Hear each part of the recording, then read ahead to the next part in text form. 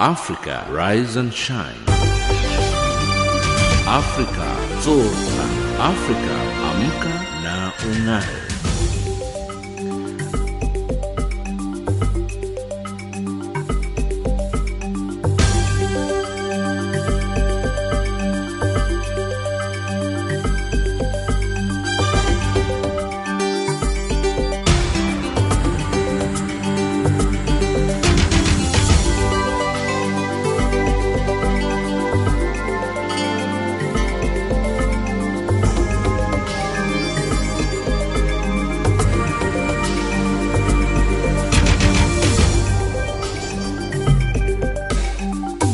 Good morning and a very warm welcome to Africa Rise and Shine. This is Channel Africa, the voice of the African Renaissance.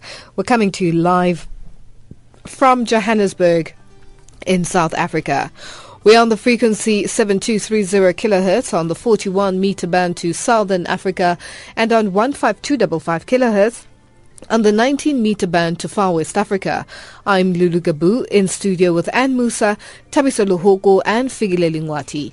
In our top stories on Africa Rise and Shine at this hour, Lesotho's new Prime Minister to be inaugurated today. Conflict erupts between legislators in Malawi, and DRC security forces arrest at least 40 activists. In economics, BHP Billiton put far less debt than expected into its South 32 spin-off. And in sports news, Ethiopian distance running pulls out of the next month's London Marathon. But first up, the news with Ann Musa.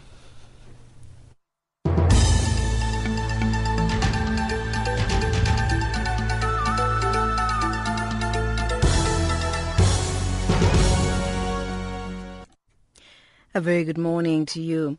ISIL militants have kidnapped as many as 20 medical workers in the Libyan coastal city of Sirte.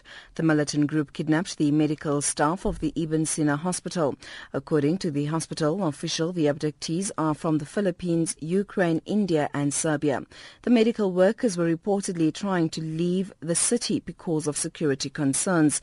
In January, Libyan Prime Minister Abdullah Al-Tini warned that Libya may turn into a safe haven for ISIL terrorists who currently control swaths of land in Syria and Iraq. Activists from Burkina Faso, Senegal and an unspecified number of Congolese are still being held in police custody in the DRC, this following the release of an American diplomat who was also detained during a raid in the country. The raid followed a news conference in the capital, Kinshasa, to support Congo's Filimbi movement that aims to get more youths to participate in politics. Those arrested were suspected of being a threat to national security. Thousands of supporters of the various parties in Lesotho are waiting outside the National Stadium in the capital Maseru for gates to open for the inauguration of the country's incoming Prime Minister. Pagadita Musisidi will be sworn in by the Chief Justice in the presence of King Letsie III and dignitaries from SADC member states. Israelis are voting in early parliament elections today following a campaign focused on economic issues rather than fears of a nuclear Iran or the Israeli-Arab conflict. Prime Minister Benjamin Netanyahu has appealed to his hardline base at the last minute, saying a Palestinian state would not be established if he is elected to a fourth term. Netanyahu's main challenger is Isaac Herzog of the centre-left Zionist Union. Voters are electing a 120-member parliament.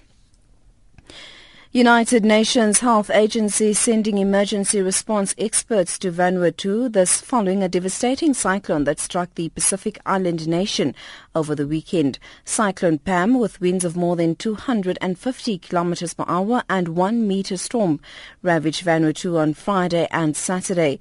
Catherine Hasselberg reports. WHO says that while the damage caused by the cyclone Pam in Vanuatu is still being assessed, there are reports of deaths and serious injuries. Homes have been destroyed and there is limited or no access to health services, food and clean water in many places. The cyclone created debris that has blocked roads, knocked down bridges and created flooding. Electricity is out in many places and phones and internet systems are down or unreliable in the Pacific Island country. And that's the news headlines at 8:30 Central African Time. Africa, rise and shine. Africa, zorka. Africa, amka na ung'are.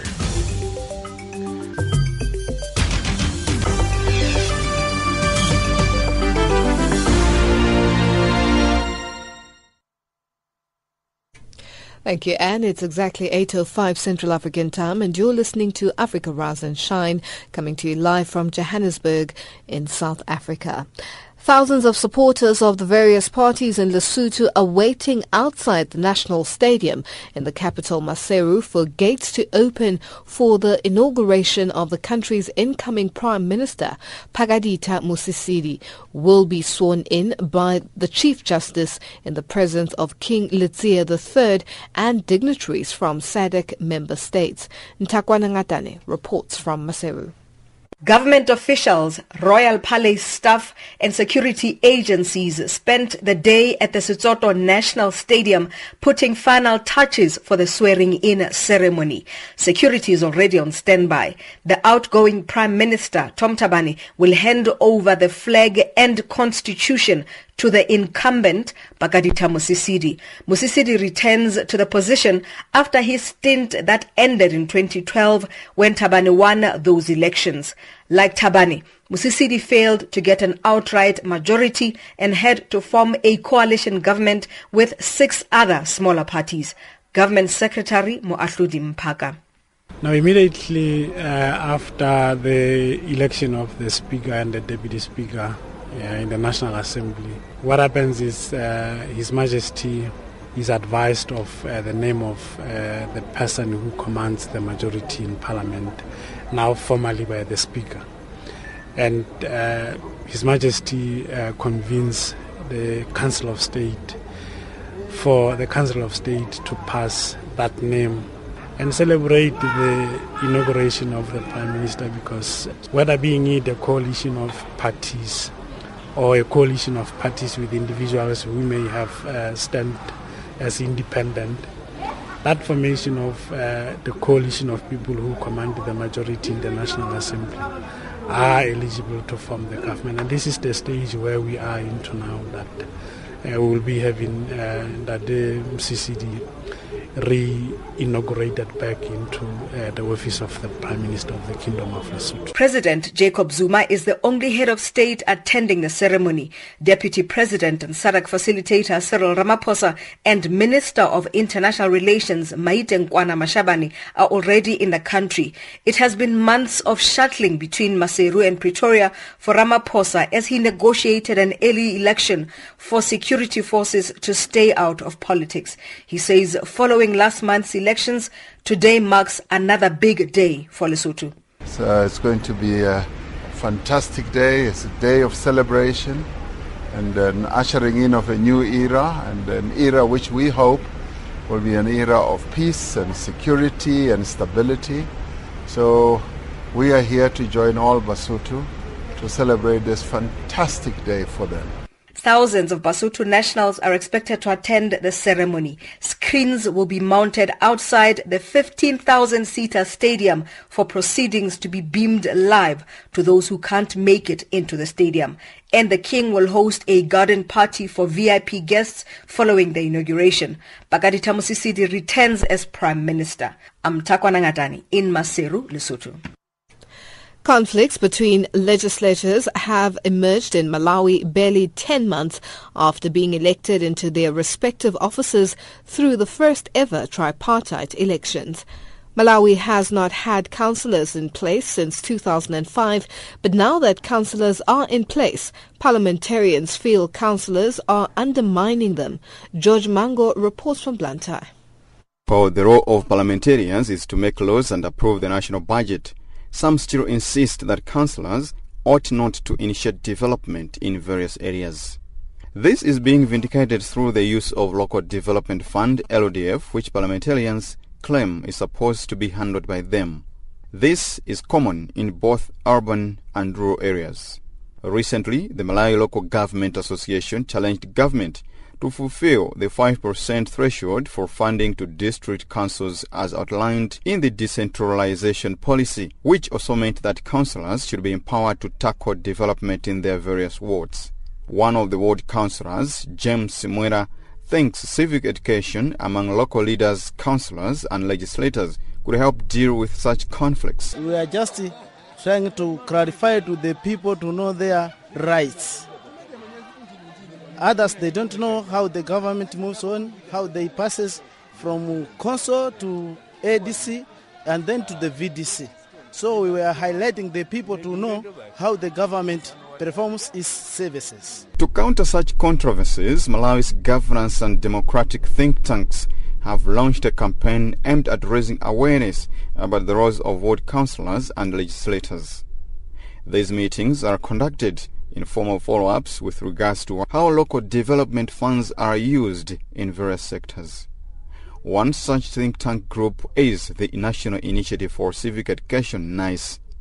NICE, with funding from GIZ and the Malawi government, want to end such conflicts between the two parties and ensure that development is left in the hands of councillors and lawmaking specifically for legislators. Twambiriri Maungulu works for NICE and is behind such awareness campaigns. We're promoting governance, so it's more or less like governance striking. We wanted the people and the duty bearers to understand each other in terms of what kind of developments have been doing so far. We also wanted to explain and identify the process of community development, because people were complaining that they don't know how the systems of development are operating. They are also not sure of what kind of laws and responsibilities council has and they're doing. There are issues of lack of accountability and transparency which have emerged. So we wanted the duty bearers, the MP, the TA, the councillors and the area executive committee members to explain as to how they are doing their work, because there are government procedures or government standards of how things are supposed to be done. When you want to do community development, you have to ask the community on what kind of development projects they want. But this is happening in vice versa, because community are complaining that development projects are just coming in their area without their involvement. So we're actually tracking the whole process and depending on how they're doing it. And we're also empowering citizens to demand where there's information that is being hidden. We're also asking citizens to demand from duty bearers accountability and transparency. To this effect, the Malawi Local Government Association, in its report over the performance of councillors in the past 7 months, has alluded that most of them failed to work effectively due to, among other issues, lack of transport and offices.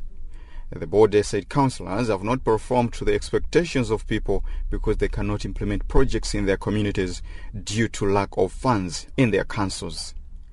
For Mwera, cooperation could be there if the two work together with local leaders and a detailed role is publicized. No one is behind the other. We move together. If one is missing something, she goes to the other person. Then MP support the council, then the council support the MP. Then we know that we are communicating to the people thoroughly. Malawi has 193 members of parliament and 460 councillors elected during the previous elections, which saw President Peter Mutharika, younger brother to the former President Bingu Mutharika, being declared winner by the Malawi Electoral Commission. George Muhango, Channel Africa, Blantyre. Democratic Republic of Congo security forces have arrested a group of people accused of posing a threat to the country's stability. Among the people who were arrested in Kinshasa on Sunday were some foreigners, including a United States diplomat who was released later after the U.S. ambassador was called by Congolese authorities. Jean-Noel Bamweze reports from Kinshasa. Those people were arrested in Masina, out of the central town in the east of Kinshasa, the capital city of the Democratic Republic of Congo. What the Congolese government has it difficult to understand is the fact that these people were found in such a deep place, training young people on how to resist the security forces. According to the government spokesperson, such a training aims to overthrow a democratically elected regime, and this is not acceptable. Lambert Mende. 3 Senegalese citizens and 1 citizen from Burkina Faso were arrested among some other people by our police forces. They are accused of threatening our security by trying to organize training for some young people in Kinshasa and other towns of Congo to train people on how to resist police forces or security personnel whenever things can push them to try to remove from power a democratically elected regime without waiting elections. These, even being done by a Congolese, is an offense to the law. And here we are having foreigners, 3 Senegalese and 1 Burkinabe, who are immixing themselves in political disputes in Congo and trying to transform our discussions, our meeting, in a kind of violent relationship that the Congolese should fight among themselves as Burkinabe people fought one time. So this is, we consider it as an aggression against our country. That is why they are now at the disposal of the judicial police. The group of people the Congolese security forces arrested include also some journalists and United States diplomats. The government said they were found among people who are believed to be in the process of bringing an attack against this country's security. The U.S. diplomat and the journalist were freed later, according to the government spokesperson. Once more, Lambert Mende explains. The diplomat was found at that place, very far from the town, where they were plotting against our security. And this is not a place for a diplomat. That is why he was arrested. But he was freed at night because his ambassador was called and they gave him back to the ambassador. We think that this is not the role, this is not the job for a diplomat to go and promote violence in a country where you were sent. The next step is judicial, my dear. We are under the state of rule of law.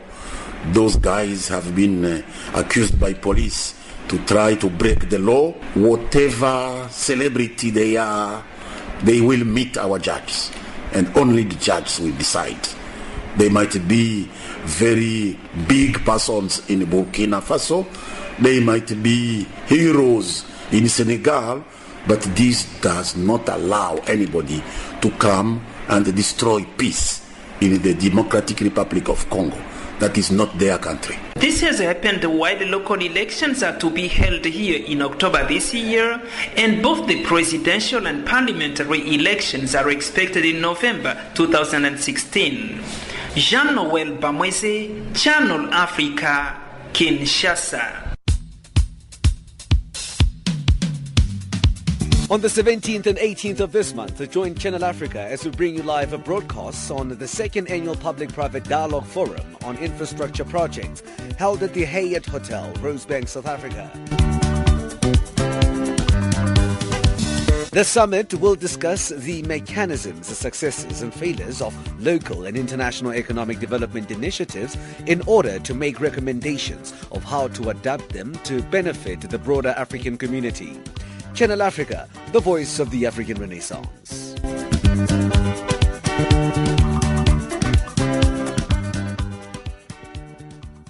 Africa, rise and shine. Africa, zorka. Africa, amka na ung'are.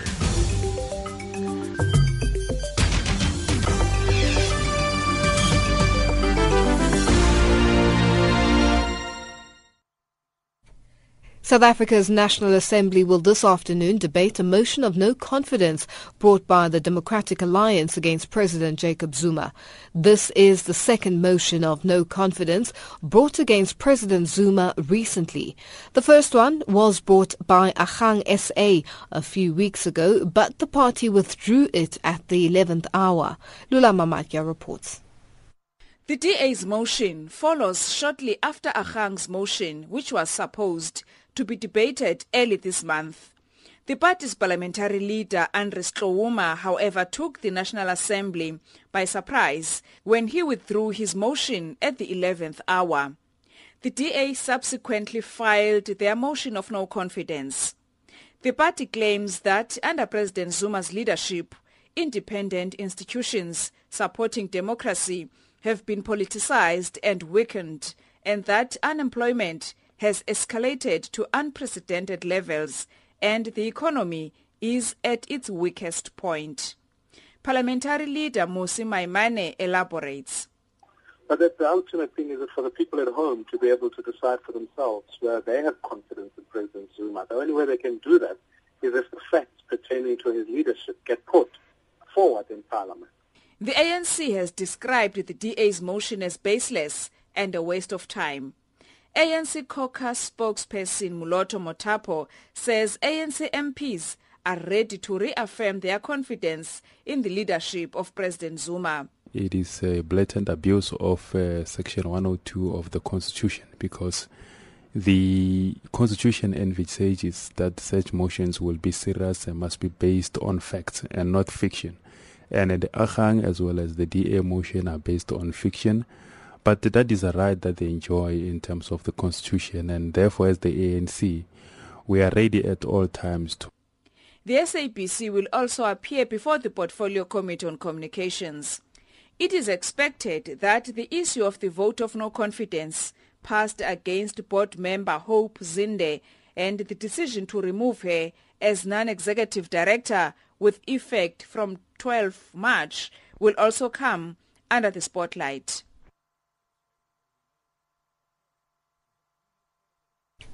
That report by Lula Mamadia. It is 8:21 Central African Time, and you're listening to Africa Rise and Shine, coming to you live from Johannesburg in South Africa.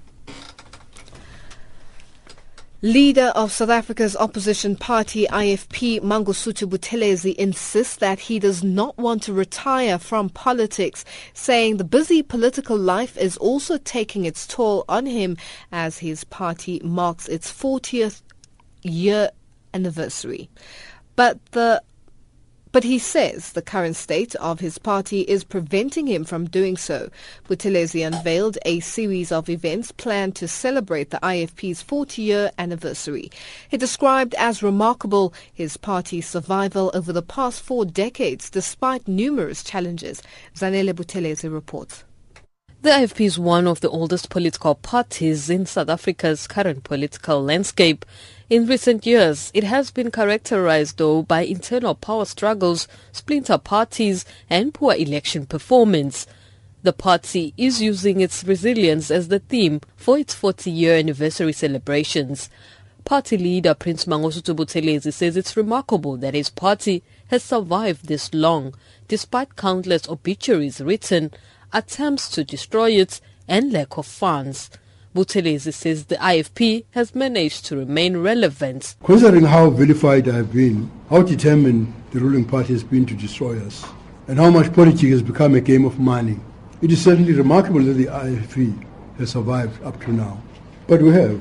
And in many ways we have thrived. Indeed, we remain a national party still, represented in Parliament, in 2 legislatures, and in various municipalities. At all levels of governance, the IFP remains a voice of the people, of goodwill. Our principles have retained relevance, and we're still driving critical debates in South Africa. The 86-year-old veteran politician once again addressed the issue of his continued leadership.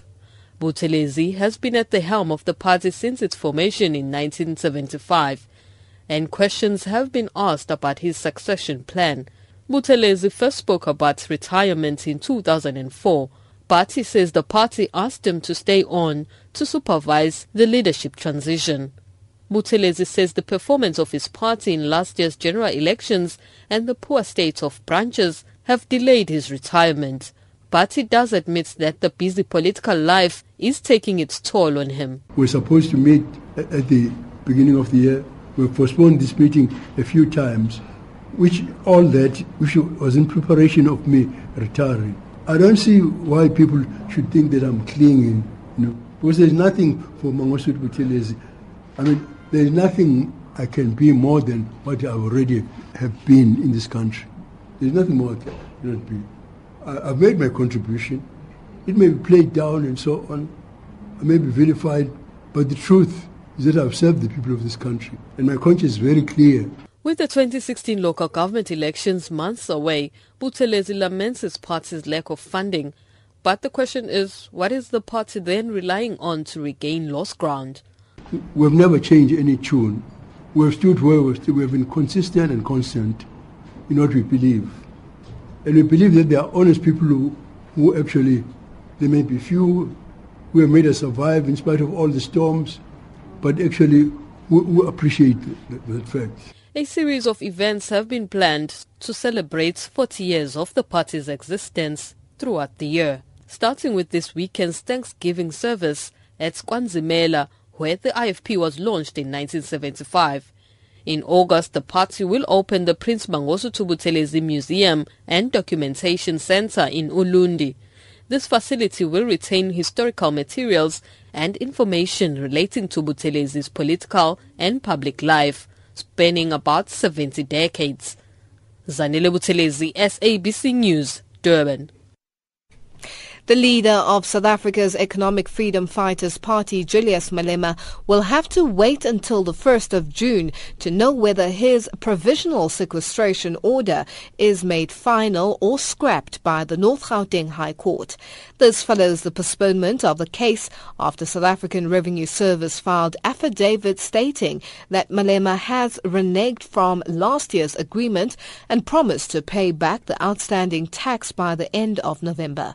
The SARS allegation was challenged by Malema's legal team before the presiding judge, Ferdi Prella, instructed the disputing parties to return to court on the 1st of June to make their case. Nemo Makwiting reports.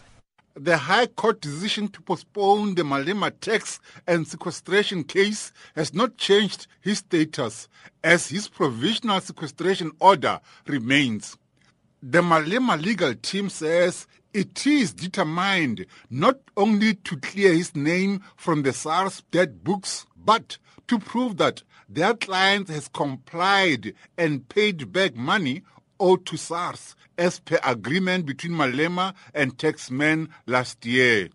Tumi Mokoena, representing Malema, says the SARS allegations that the EFF leader has failed to pay back the money are just delaying tactics employed by the taxmen. Mokoena says this matter was not supposed to have dragged on for so long. He says they will forward prove that Malema has satisfied his obligation by repaying the tax money owed to SARS as agreed when the case came before the court. We believe that the agreement should have been confirmed and there should not be a need for us to come to court again. He has fully complied, and it is surprising that SARS would have come up with an affidavit only on Friday evening to say that he has not complied when the last payment was made in November. But we will file our affidavits and we will argue strongly on the 1st of June that this matter will be dismissed, and we are confident that it will be dismissed. Immediately after the court postponed the case, the Malema's team called on the newly appointed SARS Commissioner, Tom Moyane, to release the pending Sekakane Commission report. The commission was established to enable retired SARS Commissioner Ivan Pillay to check whether SARS was acting outside its mandate. Mokoena says the SARS action against Malema proves that the entity is not independent. There are allegations therein that illegal means have been used to pursue taxpayers, including Mr. Malema. If the new commissioner seeks to further the values of this country of transparency and openness, surely he should give us the Sekakane report and let the country see whether indeed Mr. Malema has been pursued politically or this is just a tax matter. We have asked for the report. It's not forthcoming. Malema was not at court when the matter was postponed to the 1st of June for arguments. I am Nemo Makwiting in Pretoria. Our headlines up next with Anne Musa.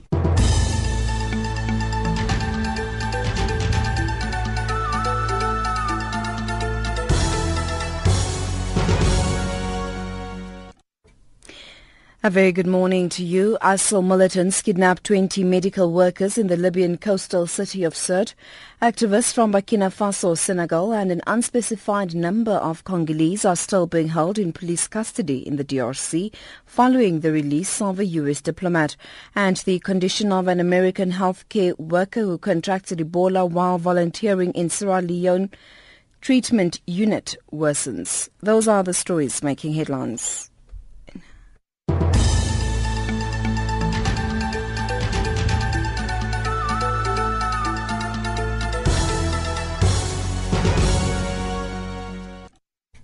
Thank you. And let's go back in time to today. In 2011, the UN Security Council approves a resolution to impose a no-fly zone over Libya and authorize all necessary measures to protect civilians from attacks by Muammar Gaddafi's forces. SAFM's Utsile Saku tells us more. France says that airstrikes against government targets in Libya could begin within hours.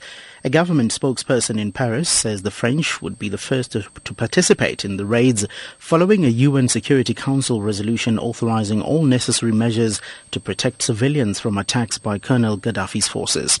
Christian Fraser reports. There are unconfirmed reports in at least one newspaper. The raids will begin using 4 British Tornadoes and 4 French Mirage jets. President Sarkozy was advocating surgical strikes some days ago on Colonel Gaddafi's radar systems and control bunkers, but the French are not ruling out targeted airstrikes on the ground forces. Their jets could fly from bases in Corsica and those on the Mediterranean coast, supported by the AWACS above that have been flying 24-hour sorties since Thursday last week. And that report by Christian Fraser, courtesy of the SABC archives. Africa, rise and shine. Africa, zorka. Africa, amka na ung'are.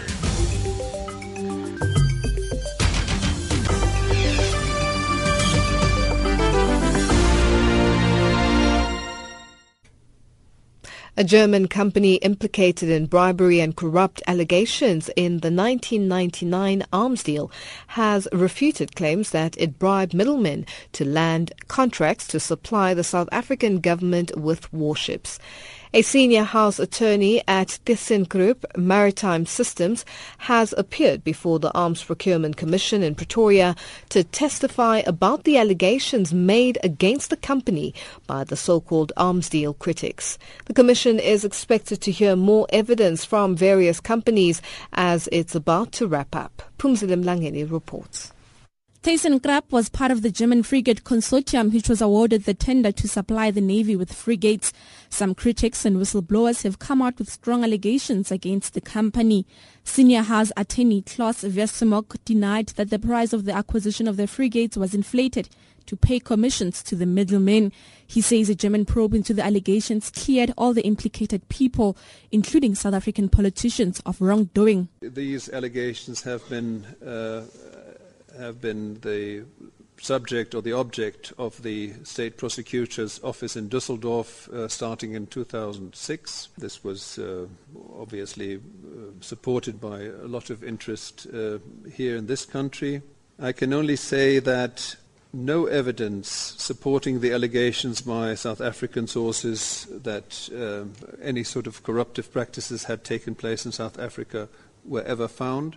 The investigation, which started in 2006, was closed without any sanctions or any fines. Versemok also addressed allegations that the former chief of acquisition of the Defense Department, Chippy Sheikh, also received millions of dollars from the company. There was one particular allegation that I would like to go into. This was that we had paid the chief of acquisition of the Department of Defense $3 million to influence the procurement process. I can tell you this is not true. The GFC neither made or authorized such payments. This, again, was also the subject of investigations by the State Prosecutor's Office in Düsseldorf. No evidence of the veracity of this was found. And we certainly, and this we looked into ourselves, no such payments were ever made or authorized. Versemok concluded his testimony in just under an hour after all legal parties indicated they had no interest to cross-examine him. 2 companies are expected to appear before the commission on Friday. Phumzile Mlangeni in Pretoria. Gender bias in textbooks is keeping girls from pursuing a career in science, maths and technology, according to a professor of sociology based in the United States. Ray Lesser Bloomberg wrote a study for the UN Cultural Agency UNESCO on how gender-based discrimination in education is driving women and girls away from subjects that they otherwise may excel in. She was recently at the UN headquarters in New York to attend the 59th session of the Commission on the Status of Women. Most of the world's textbooks are quite biased, with underrepresentation of females, adult women, children, and female animals. The representation of women who and girls who do get into the textbooks is terribly stereotyped.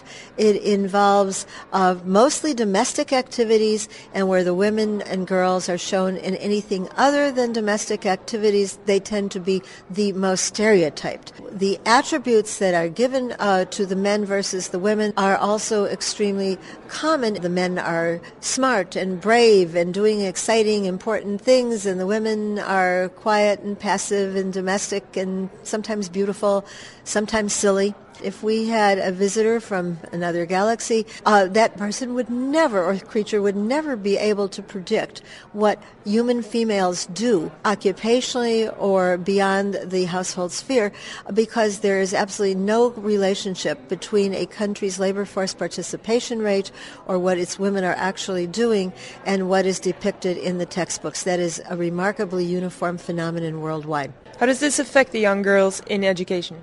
What we think happens is that it helps, it's part of what is called the hidden curriculum. Let me go back. And it's an invisible obstacle because you're not seeing a girl, let's say being denied the right to go to school, but the textbooks that marginalize her are part of a pattern of less attention to girls that ultimately turns out to be very harmful. They become less likely to go on in school. They become less likely to see themselves doing any of those big, bold, and important things.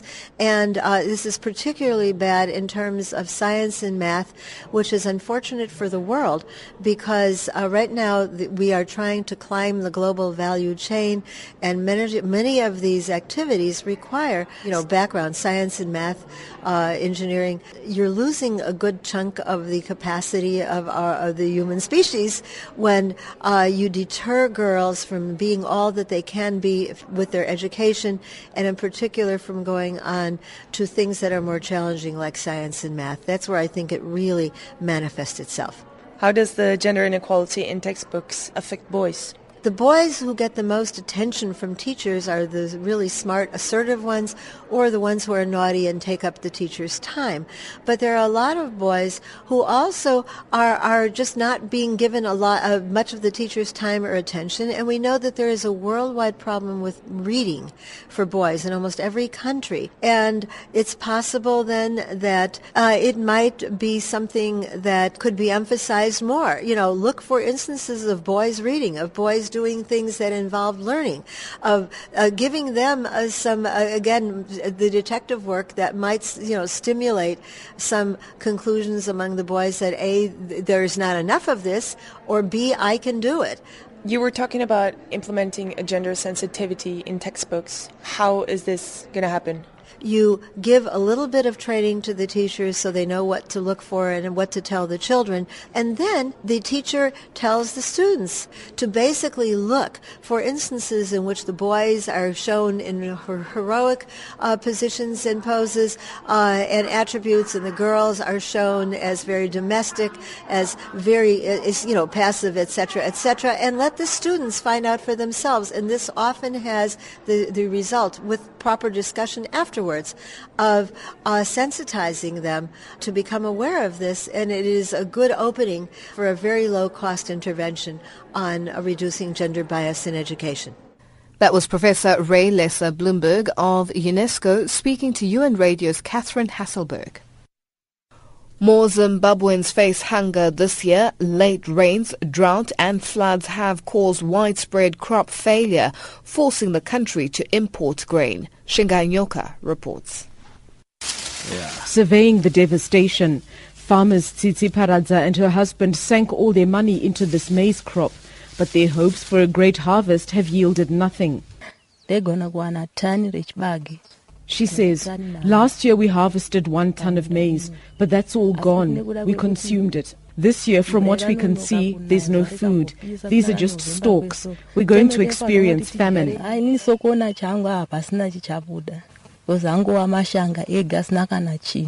Traditionally, the rural population need food aid just before the harvest, between January and March each year. This year's forecast was that an estimated 600,000 people would need assistance, down from 2.2 million last year. But that figure is now expected to be higher. Recent floods in the northwest, late rains and drought in the south have wiped out about 300,000 hectares, or close to a fifth of this year's expected maize crop. In some provinces, as much as 70% of the crop has been lost. And if nothing comes out of this crop, next season will also be in jeopardy. Farmer Amai Bango says, I had to replant twice already and wasted 12 bags of fertilizer and $120 hiring cattle to plow the land. Will I get that money back? I think not.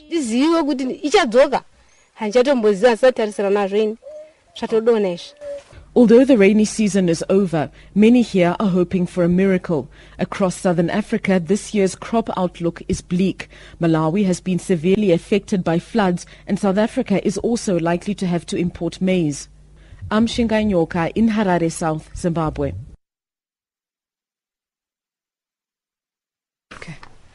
It is 8:41 Central African Time, and you're listening to Africa Rise and Shine, coming to you live from Johannesburg in South Africa. Japan is still recovering from the tsunami that hit parts of that country in March 2011. The city of Sendai, in particular, which is one of the mostly affected areas, is now constructing multiple defense measures. This includes a combination of coastal breakwaters, coastal prevention forests, evacuation roads and many other operations. On the sidelines of the Third World Conference on Disaster Risk Reduction, currently underway in Sendai, journalists were taken on a tour to witness the scars left by the disaster. Selina Ndobong reports. Members of the media were earlier invited to areas which are currently under reconstruction in Sendai city following the devastation caused by tsunami in the Tohoku region, which includes Fukushima, Sendai, Miyagi and Iwate. It was reported in 2011 that 5,728 locations on residential land were damaged and more than 16,000 died in the entire region, and about 117 died in Sendai alone. The wave, we were told, was about 8 meters above ground level and hit the inlands in less than an hour and demolished almost everything in the area. This is about 4 kilometers away from the coastal line. The road to recovery, according to the Post-Reconstruction Bureau in the city, has not been an easy one. The area, which was mostly affected by the catastrophe in Sendai, just like many others in the region, has been declared inhabitable. Now, the challenge is still with resettling the residents who used to stay in the area. Construction of roads, houses, business areas, electricity, gas and water supplies are also currently underway. The Bureau hopes that the constructions will be completed in about 5 years' time. Major lessons, however, have been learned according to the Bureau. A lot of planning now goes into how resilient buildings can be built, how early warning systems can be improved, and how risk reduction systems that are in place, such as evacuation operations, can be improved. The city of Japan now does not allow reconstruction in tsunami-hit areas that were hit in 2011 because they have been declared danger zones. Everyday training and prevention practice manuals are prepared in various business and residential areas.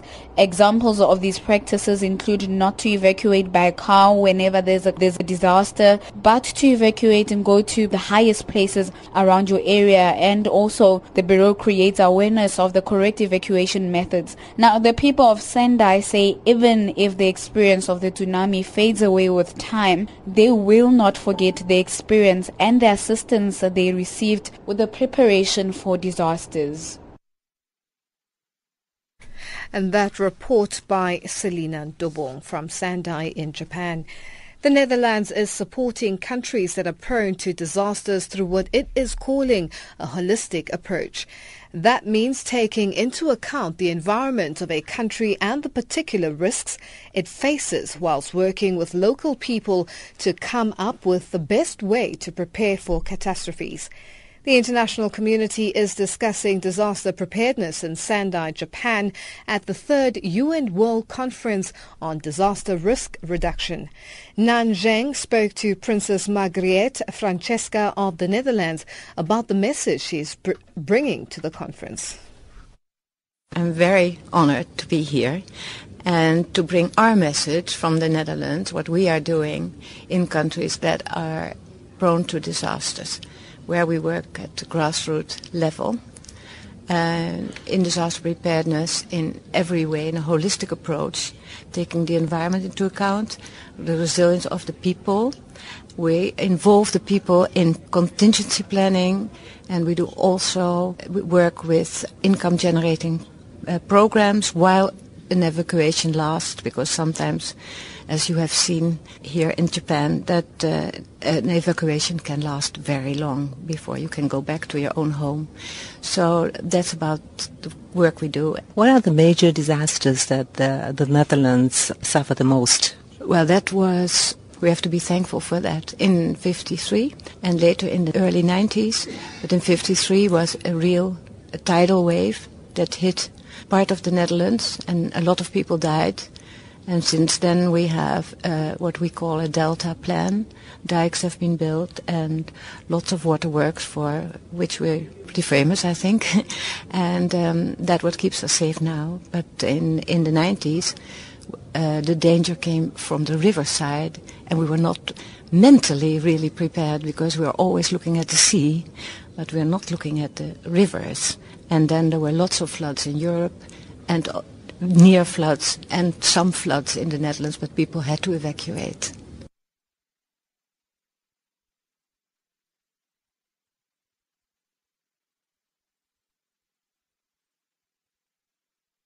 That was Princess Margriet Francesca of the Netherlands speaking to UN Radio's Nanjing.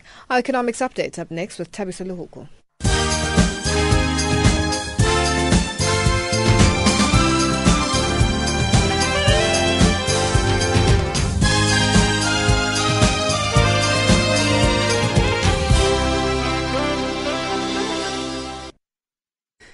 It's emerged that South Africa's power utility Eskom's top 10 officials were awarded massive bonuses last year. Public Enterprises Minister Lynn Brown disclosed these figures in reply to a written question from the opposition Democratic Alliance in Parliament yesterday. This comes amid controversy over the recent announced inquiry into the power utility. Eskom's board chair Zola Tsotsi has reportedly placed himself in charge of the inquiry. This has led to calls by political parties for an independent inquiry. Tsotsi caused a shock last week by announcing the suspension of Eskom's CEO and 3 other top executives. Hundreds of mine workers are expected to stage a march at the Black Rock mine near Kuruman in South Africa's Northern Cape province today. This in support of mine workers in the province who are facing possible retrenchment. Over 1,000 mine workers might lose their jobs at the end of the month. These mining companies in the province argue that they are not making enough profit. Reginald Witboy reports. Mines include Asemang Black Rock Blue Chip Mining, Rockwell Diamonds and Diro Manganese near Katu. Mine workers are currently in talks with the National Union of Mine Workers on the premises of Black Rock Mine. It is expected that they will then gather outside to protest. The media is barred from entering the premises. Police are also on standby. Reginald Witboy, SABC News, Otazel in the Northern Cape. President of the African Refiners Association, Pierre Ndiaye, says that the annual maintenance needed in an average-sized refinery in Africa is $6 million. He says that this excludes the purchasing of new specialized equipment which can run into excess of $1 billion. Ndiaye is among a number of international oil experts who will be speaking at the association's 10th annual conference starting in Cape Town, South Africa today. The conference will discuss measures to invigorate investment in the African refining and distribution sectors. Ndia says significant investment is needed to overhaul outdated infrastructure in the oil industry to decrease reliance on foreign oil imports in Africa. The main part of infrastructure has been built in 60s. Currently, we are away from what should be needed to cover the current demand of African population. I would like to take, for example, Central Africa or West Africa. West Africa, you know that big country which is importing a lot is Nigeria. Although there are 4 refineries, but because they are not performing very well, they are importing a lot, more than really 50% of the demand. BHP Billiton has put far less debt than expected into the $13 billion South 32 spin-off for positioning the company formed from its unloved assets to weather tough markets and still pay a dividend. The world's biggest miner released documents detailing the performance of South 32's mines and refineries. The new mid-sized miner aims to focus on cutting costs and completing the projects in its aluminium, manganese, silver and coal businesses before weighing new investments. This despite a strong balance sheet and a market full of assets for sale. Indicators, this hour, Channel Africa, the voice of the African Renaissance. The US dollar trades at 12.42 South African rand, 999 Botswana Pula, 732 in Zambia, 067 British pound, 095 across the euro. Gold, $11,155. Platinum, $1102 an ounce. Brent crude oil, $54.07 a barrel. That's an economic update.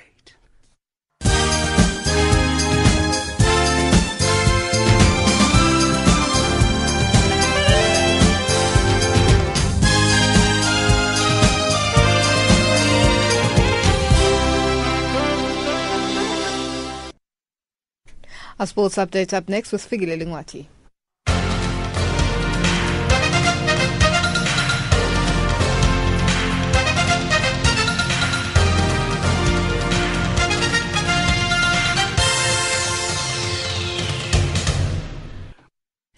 In our sports update this hour, starting off with football news. The South African national under-20 team cracked under pressure from the first 2 games and only recovered in the last match when it was playing against Zambia. Amajita coach, that's under-20 team, Thabo Sinong, says the team is used to winning things for South Africa, and for them to have underachieved in the African Youth Championship has been a bitter pill to swallow. The coach says the team started to show signs of weaknesses from the onset when they were playing African powerhouses Ghana and Mali in the African Youth Championships held in Senegal. We are still positive that the core of this team will graduate to the Olympic team, which is our under-23, and of course that is one of our objectives as the under-20 team, to make sure that we fast-track the development of our players to the next level, which is our under-23 national team and Bafana Bafana. However, Sinong says he believes that the tournament was valuable as it has helped the technical team to spot talent in the players who will join the under-23 national team. The performance of the team started to improve in our last match, which was, of course, very late, unfortunately. We would have loved to start well, but it's just a combination of factors.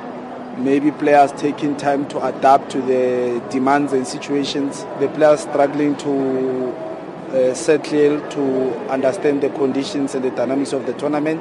But it's part of their learning process. And the Nigeria Football Federation, the NFF, has lodged a formal complaint to CAF concerning the manner of treatment meted out to Dolphins by their Confederations Cup opponents, Club Africain of Tunisia. Administrative sources in the Football Federation says the Nigerians' body petition toes exact line of Dolphins' statement on how the Tunisians refused to assist them, even when they made it clear that they would honor the match.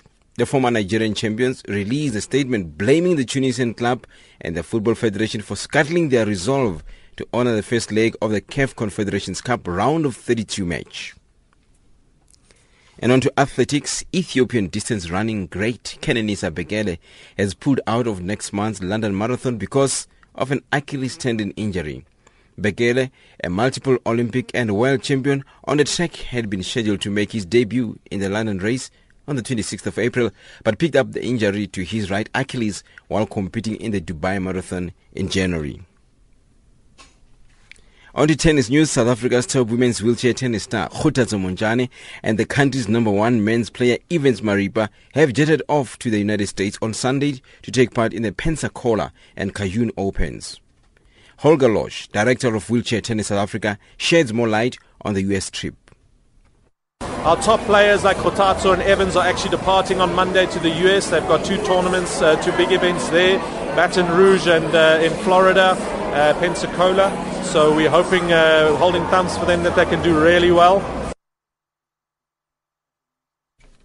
That's sport news this hour.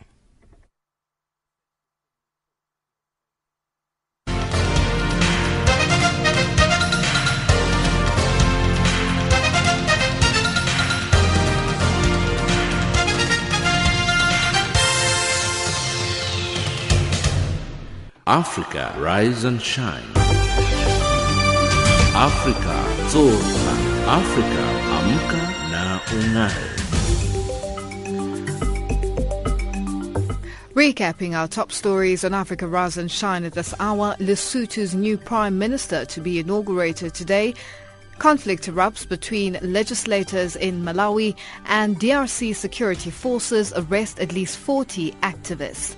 That wraps up Africa Rise and Shine today. From myself, Lulu Gabu, producers Pumuzo Ramagaza and Elizabeth Ledicha, technical producer Mario Edwards, and the rest of the team, thank you for joining us. For comments about our show, send us an email at info@channelafrica.co.za or tweet us at RiseShineAfrica. Taking us to the top of the hour for the news on the frequency 9625 kHz on the 31-meter band to Southern Africa is the late South African Minister of Public Service Administration song titled Tsuga Tsuga, Collins Shabane.